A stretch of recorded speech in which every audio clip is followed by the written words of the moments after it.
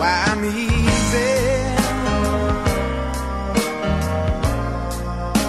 I'm easy like Sunday morning.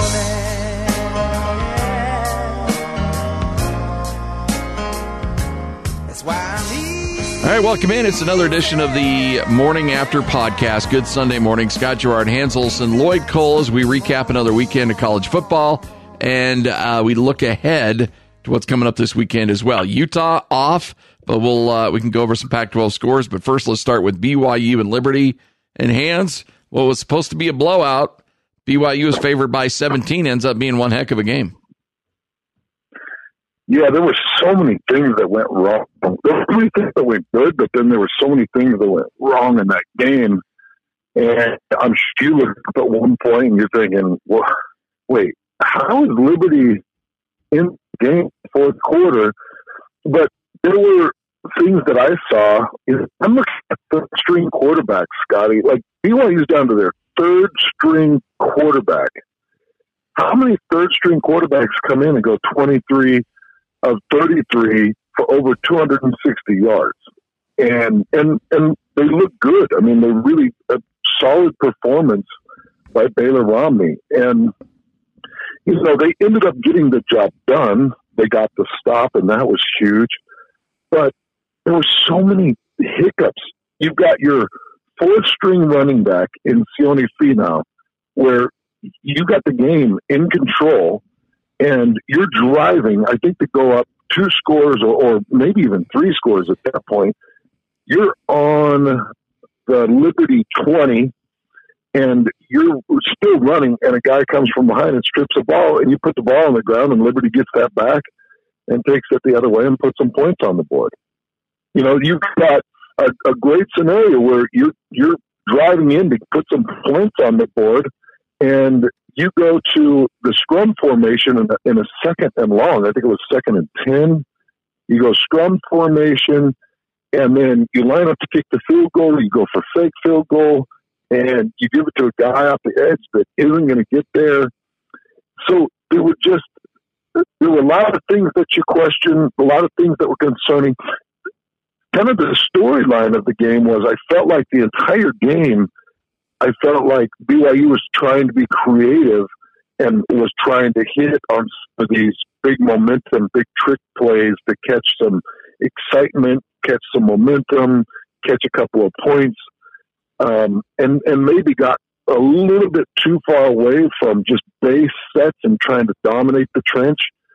But it's a win, man. It's a win with a 3rd and 4th string running back, a 3rd string quarterback.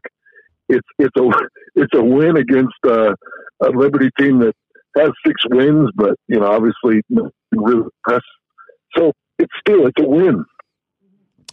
I think this like I thought Liberty would be able to. I thought they'd put up some points. Like, you know, I thought they'd probably put something in the 20s. But I thought BYU, even with the 3rd string, because I think they've showed, like, Baylor Romney he's pretty legit. I think they've showed that. So I thought he'd have, but if you showed me like his numbers, 23 of 33 for 262 yards, 3 touchdowns, 1 interception, I would have probably, and I looked at the score, I probably would have thought, oh man, BYU probably put up 50 on them. I would have saw that. I would have thought, they probably put 50.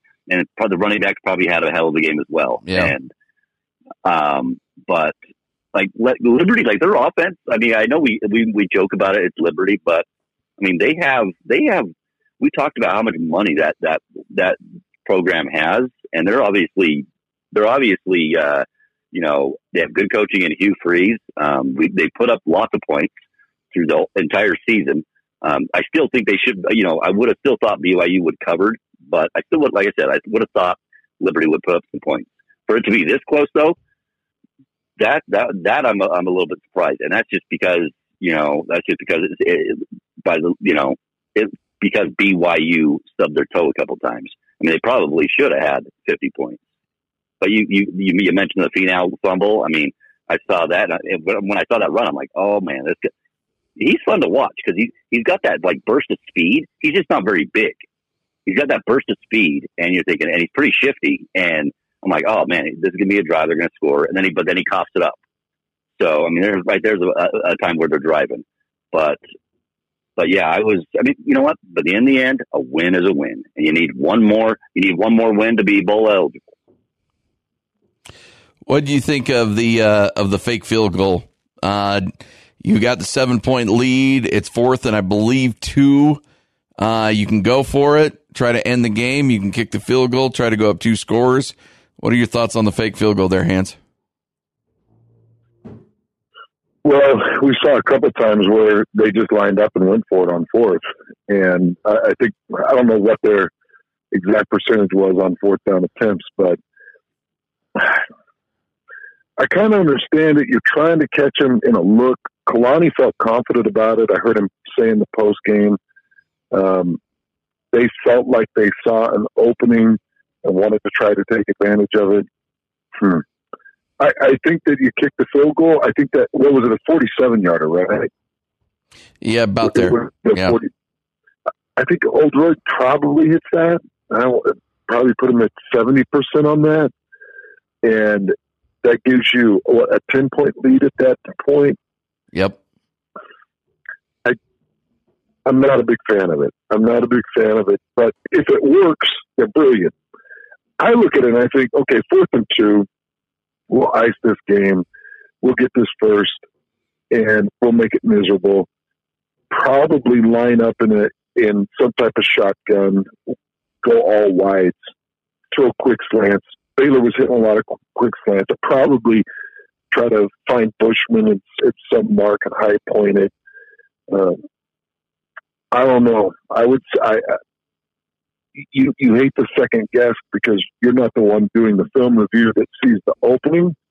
And I've been in so many different film sessions where coaches are like, if we see this look, this is what we're going to try to do. So we run our field goal team out and we see the look. Oh, well, number 32, instead of being split out, number 32 is crunched in. We know that he's looking for the block kick and he has no expectations of shutting down the perimeter, so we'll try to get off the edge. So I'm not the guy that does the film review to see it. Yeah. I hate to second guess it. But if you're asking me how I would have handled it, I would have just let Oldroyd kick the 47-yard field goal, personally. Yeah. Should BYU fans and because I was thinking about this last night, should BYU fans, as I was listening to like the BYU post, should BYU fans and BYU administration, should they be a little bit miffed with this? I mean, it feels like a game that they should have just slaughtered the team. No, I don't think anybody should be miffed. No, personally, no, because right now you're biding your time.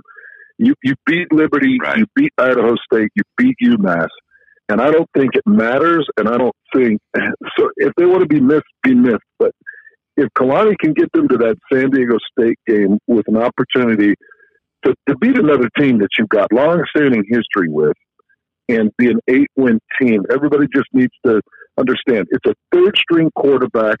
Finau's a 4th-string running back. You're still dealing with, like, Chaz Ayu did not play in that game. You're starting outside linebacker. They had to move Diane Guanaloco out of the safety spot to cover that Gandy Golden because he's such a spectacular athlete. Still had 160 yards, but, they tried everything they could to shut that guy down.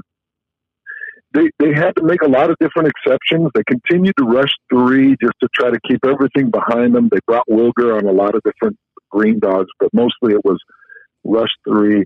And then I look at it and I just say, hey, they are everything's stacked against them. They're dealing with third string guys, a 3rd-string quarterback, a 2nd-string offensive lineman, a true freshman at tackle. They're doing a lot of different things to try to cover up. So just a win is a win, but when you get to San Diego State, you're going to have a game on your hands, and that's a game that I think will be more telling. Yeah. But, yeah, you're right. It certainly opens up here with Idaho State, UMass coming up. That should be 2 more wins. And then San Diego State, they just don't have much of an offense, and they end up losing to Nevada last night, and Nevada's not a good team at all. And so, I anticipate BYU running the table. I think they'll beat San Diego State. I've talked to a few coaches who've coached against both those teams, and they're like, yeah, that should probably be a BYU win. And then you got 8 wins with a chance to get 9 with a bowl win. And so it's a heck of a season for Kalani Sitake. But I'm with you, Hans, Lloyd, in regards to your question. 7-point win, sure, you'd like to blow them out, but there was, after playing so well against Boise and playing so well against Utah State, I think this team was due for a little bit of a letdown and to still win a game, and for the most part can really control the game for all intents and purposes, even though I know Liberty had a chance to go down and tie it late. But for the most part, BYU controlled that game, and I'd say that's still pretty good. That's a pretty good outcome for the Cougars. Yeah, I agree. It was just something it's a good question. Some BYU fans were a little disgruntled. We should have killed this team. Blah blah. And, it's like, yeah, but this is not the team you started the season with. You're on your third string in many positions. So, and I get it, but I'm sorry. You do that to any team. You had put any team out there with that many, third string players, and you're going to struggle. It's crazy, guys. Think about this. You got Austin Kofensis starting at linebacker. You've got 2 transitioned running backs that have been playing at linebacker with Finau and Algier. You've got so many different pieces that you're trying to plug in place and play. And you've got one legitimate defender in Dan Guauloku who you're trying to find ways to put him on matchups. But they've got work. They've got to figure some of these things out, man.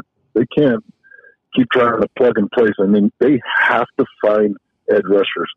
If they're going to run a 3-8, they're going to drop 8, rush 3. You've got to have 2 ends that can freaking pass rush. Yeah. And I get it. You're 5-on-3 and you got double team off the edge. You can't let a guy like that Liberty quarterback sit and look. He's going to find something, and he's got an arm. You guys saw him swing it. Yeah. He's got a solid arm. So that worried me too. I thought when they got that possession, I thought they were going to take it down, and I thought it was going to be trouble. He looked, by the way, when he had his helmet off with that beard, he looked like that guy off the Burbs. Did he not? Hans? Oh. Hans? Yeah, he did, except for a little bit bigger. Hans Klopek? Hans Klopek? He looked just like him. Oh, boy. Yeah. You're not wrong. Hey, late night in Fresno for Utah State. Aggies got the W. It was an interesting game, too, because Utah State went up 28-14 early in the second quarter, and then Fresno could do no wrong. They score 3 touchdowns in 3 straight possessions. Utah State answers a little bit of their own, but before you know it, you look up and it's 35-31 Fresno. Aggies able to kick a field goal and then kick another field goal late with 2 seconds remaining, or with 2 seconds on the clock, line up, punch it through, and Utah State had to have that win.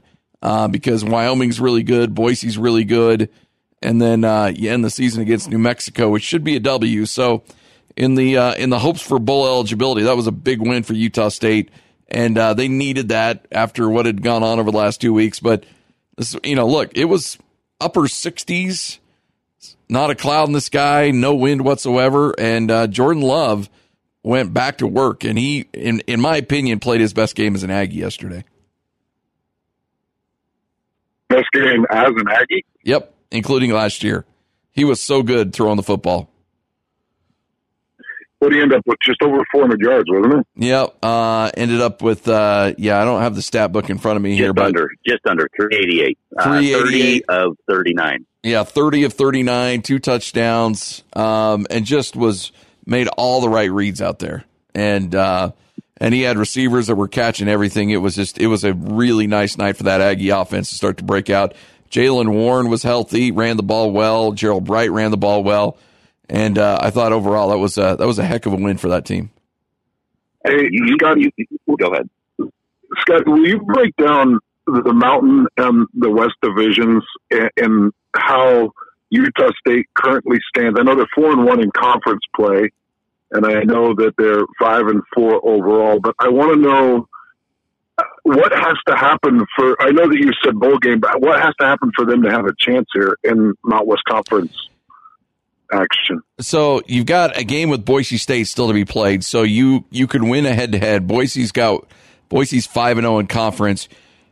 Logistically, you would like Air Force to lose another game. So just to kind of give you Utah State's division, Boise State's 5-0, Air Force 4-1, Utah State 4-1, Wyoming at 3-2. You would like to see somewhere along the line Air Force lose a game to put them at 2 losses, because if all 3 teams run the table outside of Utah State beating Boise, that means everybody's going to end up with just 1 loss atop the division. And I believe Air Force would end up winning the tiebreaker there. I don't think Utah State's going to come out with a tiebreaker. So you'd like Boise State to lose and then beat your head-to-head with Boise State. If that happens, Utah State not only will win that division, they'll host a conference championship game because they have wins over Fresno and they've got wins over San Diego State. So this, as much as we've been talking about how Utah State and the struggles over the last 2 weeks and their defense struggling, and the defense struggled again yesterday, although they got some key stops when they needed it. They're still very, very much alive in the conference race. They just need another little bit of help along the way. Somebody needs to beat Air Force, and you got to win your head-to-head with Boise State. If that happens, Utah State's going to host a conference championship game in Logan. I'm looking at this now. So you've got New Mexico. So Air Force has New Mexico, Colorado State, Wyoming. Yep. Is that right? Because their game got postponed with New Mexico. Yeah, they both had New Mexico had a player die on the team, and so they both had a bye on November 23rd. So they were supposed to play yesterday. They pushed that game to November 23rd. Okay, that makes sense. And so Colorado State, New Mexico, and Wyoming, is there a chance there? Yeah, I think New Mexico's not going to get them, but I think Colorado State, who's been playing much better as of late, could. And I think Wyoming, that's a big rivalry. Wyoming is more than capable of beating Air Force. Utah State's got a tough. I mean, Wyoming's good, and Wyoming took Boise into overtime last night and missed a field goal in overtime to send it to a second overtime. But, but both those games are at home. Wyoming's going to be at home. Boise State's going to be at home. So there's some opportunities there. There's always a chance of Air Force dropping a game towards the end of the season. Historically, they always struggle towards the end of the season, it seems like. And they're a pretty good team, but they do.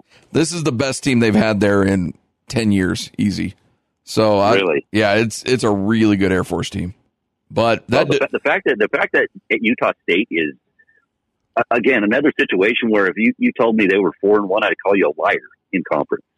Yeah, just because all the struggles. It's because they had that LSU game pancaked in the middle. Yep. They had the BYU game pancaked in the middle. You feel these struggles, and I'm thinking, no way, they're 4-1. Yeah. And you see that they're 4-1 because they got those early wins, the win over San Diego.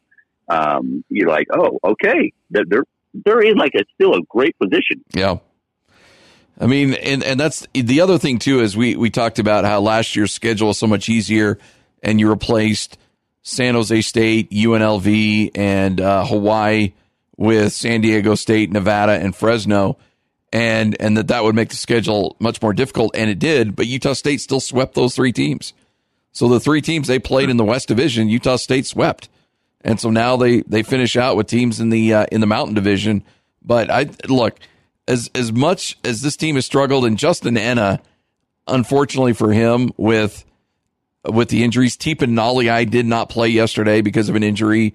David Woodward's been out with an injury. They're playing freshmen at that linebacker position, kids that and Cam Lampkin at corner, who was a wide receiver in camp.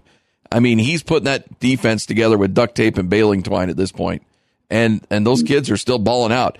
Utah State had it. They're down by 1. It's 35-34. They're down at the 1-yard line, and they go for the touchdown to try to put them up. And, I'm sure they'll go for 2 to try to go up by 7. and they get stuffed. They try to run the read option, and it gets blown up behind the line of scrimmage. And that defense needs to get off the field, and they force a 3 and out. They get a stop on 3rd and 1, give the ball back to the offense. They go down and kick the game-winning field goal. And so when they needed to get stops, Justin Hennon's crew got it done. But props to him, because he's trying to put this defense together with a whole lot of injuries and some youth, and they're playing some really good teams. And last night they gave up points, but when they needed stops, they got it done.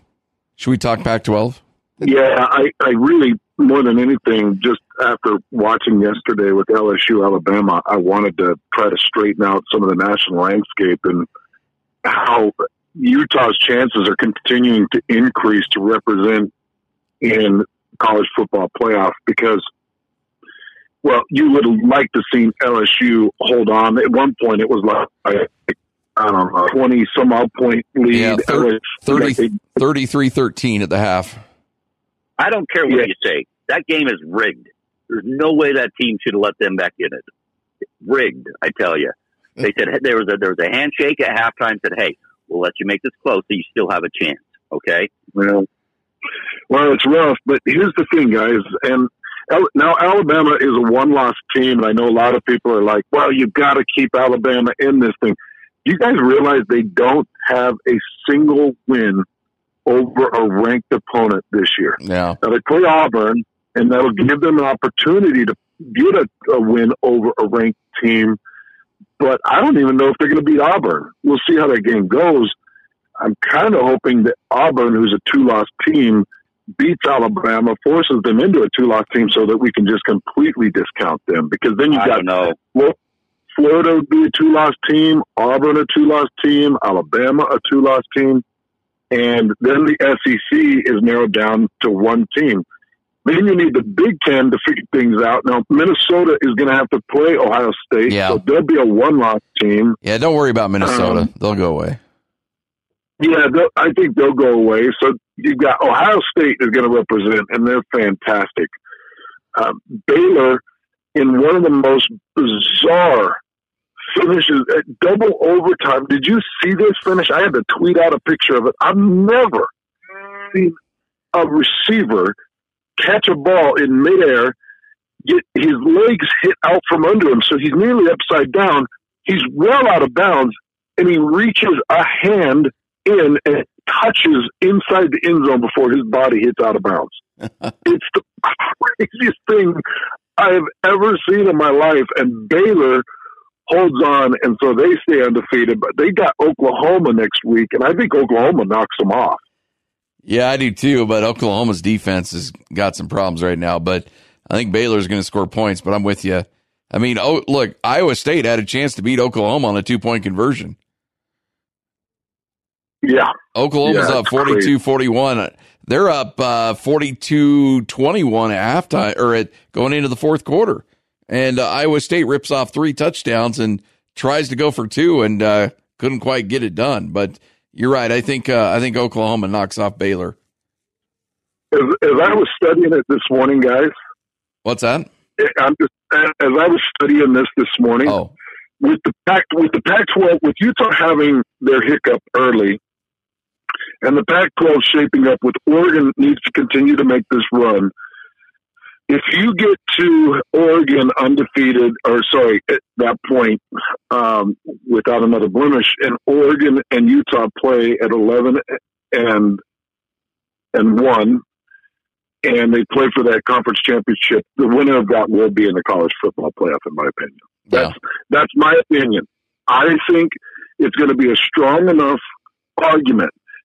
Again, some things have to happen potentially with Alabama, but even if you get there with Alabama and they're not your conference champion, I was looking at this. Do you realize 17 of the 20 college football playoff elected teams have been conference champions? So there's been 3 non-conference champions, and one of them is Notre Dame that didn't have a conference. I think Alabama might have been the other one, or one of the other ones, but I don't think that Alabama is going to get it with their lack of schedule. How do you make that argument? The argument is that they've won. They've won it as many times they've been there as many times as they have. And by the way, if Tua plays like he did in that second half, they're not losing again. There's no way. Like he's really good. Like you see him play, and you're like, wow, he's really good. He's got a lot of weapons, and the fact that he's playing on one stick out there for the most part, you could tell it was bothering him, especially in that first half.